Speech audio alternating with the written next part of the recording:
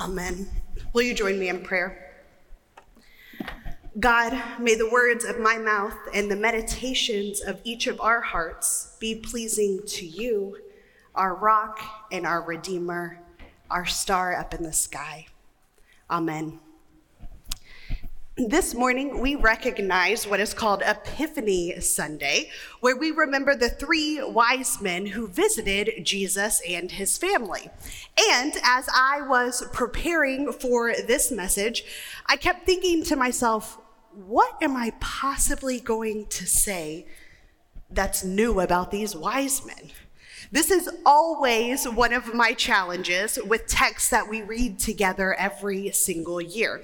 I feel like this one may be especially so because of outside of Christmas and Easter, I've been here at Christ United for 9 Christmas seasons. And often this is the Sunday I am chosen to preach. If you didn't notice, it's me and Haley here this morning, which is all a joke, really. I love preaching, and I'm honored to always be here with you on this special Sunday. That is why I find it so pressing to find something new and exciting to say about these three wise men that we read about every single year. But as I read through all of my previous sermons, because how else do you get inspiration, I realized that I've said a lot about these three guys. I've talked about their specific gifts. I've talked about how they were outsiders who traveled to what could have been a very unwelcoming land. I've talked about what an epiphany is and why we call this Sunday Epiphany Sunday. So, since I've said so much on the subject before, I thought I would just merge all those sermons together today and present a long mega sermon for you all. Yeah? No, just kidding. It's Communion Sunday. That's not what you're getting. Instead, I opened my Bible and I tried to clear my mind of everything I already knew. And I attempted to approach today's passage on the wise men with an open heart and to see if we couldn't discover something new in this very familiar story. I invite you all to join me on this journey as we read the story of the wise men as if it's for the first time. The visit of the wise men from the Gospel of Matthew, chapter 2, verses 1 through 12. In the time of King Herod, after Jesus was born in Bethlehem of Judea, wise men from the east came to Jerusalem asking, "Where is the child who has been born King of the Jews? For we've observed his star at its rising and have come to pay him homage." When King Herod heard this, he was frightened, and all Jerusalem with him. And calling together all the chief priests and scribes of the people, he inquired of them where the Messiah was to be born. They told him this, "In Bethlehem of Judea, for so it has been written by the prophet, 'And you, Bethlehem, in the land of Judah, are by no means least among the rulers of Judah, for from you shall come a ruler who is to shepherd my people Israel.' Then Herod secretly called for the wise men and learned from them the exact time when the star had appeared.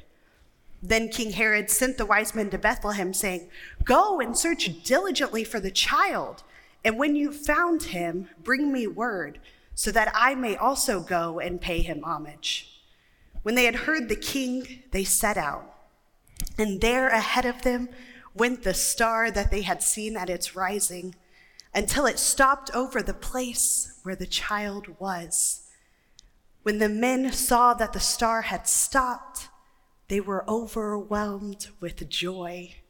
On entering the house, they saw the child with Mary, his mother, and they knelt down and paid him homage. Then opening their treasure chest, they offered him those familiar gifts of gold, frankincense, and myrrh. And having been warned in a dream not to return to Herod, they left for their country by another road." This is the word of God for the people of God. Thanks be to God. So this is always kind of the issue with children's messages, is that I have this great idea and then someone leads a children's message and they have my great idea too. So thank you, Haley, for prepping us for this. But I would like to see everyone, by a show of hands, how many of you traveled somewhere in the past week? It didn't have to be far, just outside of Plano. Anybody? Okay, a lot of us. It is something we all, most of us, have in common this time of year. We travel or we journey somewhere. Often it is to visit family or friends during the holiday season. Maybe it's to do a special activity while we have time away from work and school. Out of those of you who just raised your hand and traveled, how many of you were able to get where you were going without typing it into Google Maps or whatever directional service you may use? Okay, a few of you. Okay, I'm not asking if you could have gotten there without it. I'm asking if you literally got there without typing anything in. Yeah, okay, good for y'all. Way to go. I honestly kind of hate asking that question because I really pride myself on being someone who's really good at directions, and still, we used Google Maps for every trip we took this past week. To Waxahachie, to Bedford, then to Forreston.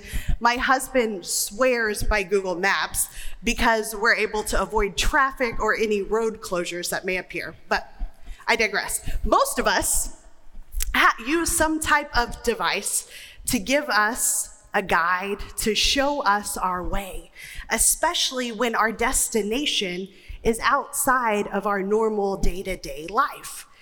And maybe you don't always use these type of apps because you don't know the way.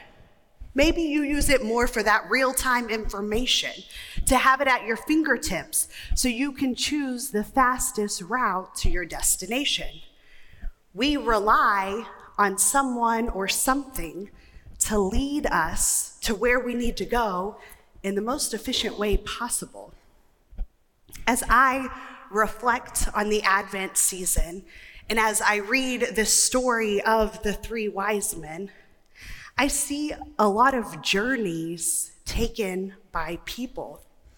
And I can't help but also pay attention to who is directing them along their journey. Mary and Joseph are taken on a new life trajectory once they are told they will be the parents of the literal Son of God. God speaks to Mary and Joseph and shows them a vague but impactful overview of the child who is about to enter into their lives. God directs Mary and Joseph to raise the child and to do so together. Then the Holy Family literally journeys along to Bethlehem. They definitely did not have Google Maps, but they must have had some way to know the route, whether it was ingrained from previous journeys they had made, or whether they followed a caravan of other families along to their destination. The shepherds in the field also take a journey, and they're directed there by angels who tell them what they'll find when they arrive. Then we get this passage of the wise men. They see a star, and they feel as if it is directing them to find a child who has been born King of the Jews. These pivotal characters are all on a journey, and they are all directed along their routes by God, by angels, by a star. In our own life journeys, what or who directs each of us? When we are faced with tough decisions, when we find ourselves at a fork in the road, when we aren't sure which way to turn, where do we look for guidance? Where do we look for direction? Who do we put our trust in? As we begin this new year, these questions are important. Whether or not you make resolutions or goals each year, we can all benefit by taking an inventory on who and what we allow to lead us in our lives. And of course, we're at church, right? I'm a pastor, right? So I want to encourage all of us to make space in our lives for God to lead us.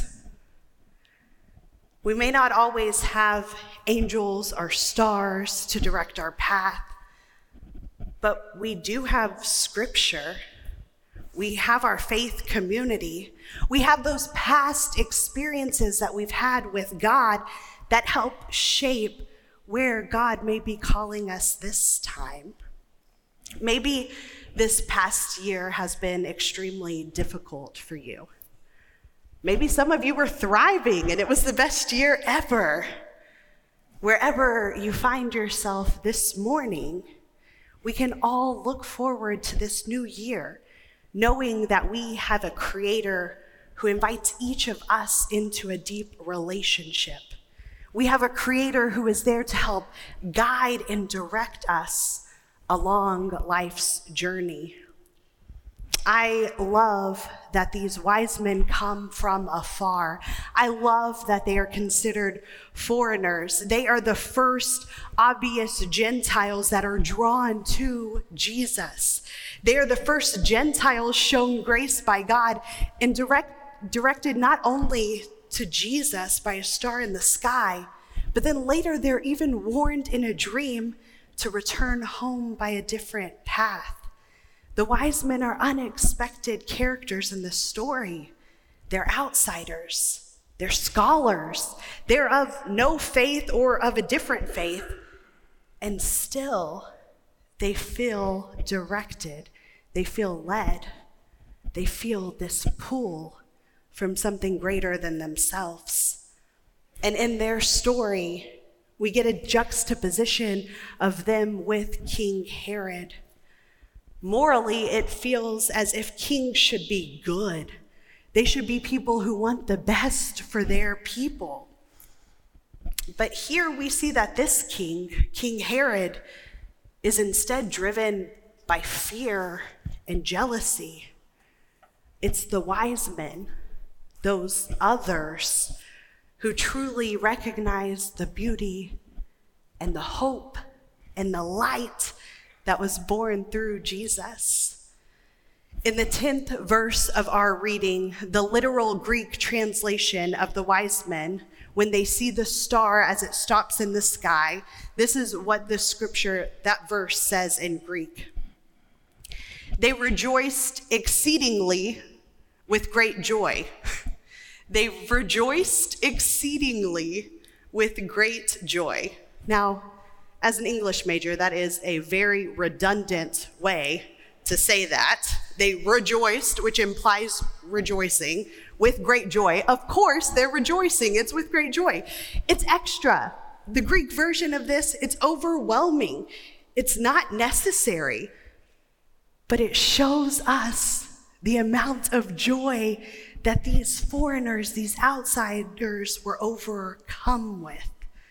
It's an overwhelmingly joyful response to what they have journeyed toward. These outsiders who followed a star, they haven't even seen Jesus yet. And they're so overwhelmed with joy that they rejoiced exceedingly with great joy. God uses the unexpected. God reminds us that all people are capable of good, that all people are worthy of love, that each of us is made for joy. God is with all of us for all time. It's up to us to decide who and what we follow along this journey.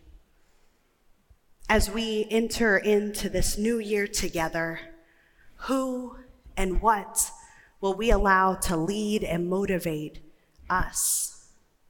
The story of Christ is truly one of good news, of great joy. May we each find reasons in this upcoming year to follow the wise men's example, to rejoice exceedingly with great joy because of the overwhelming love God has for each of us. Amen.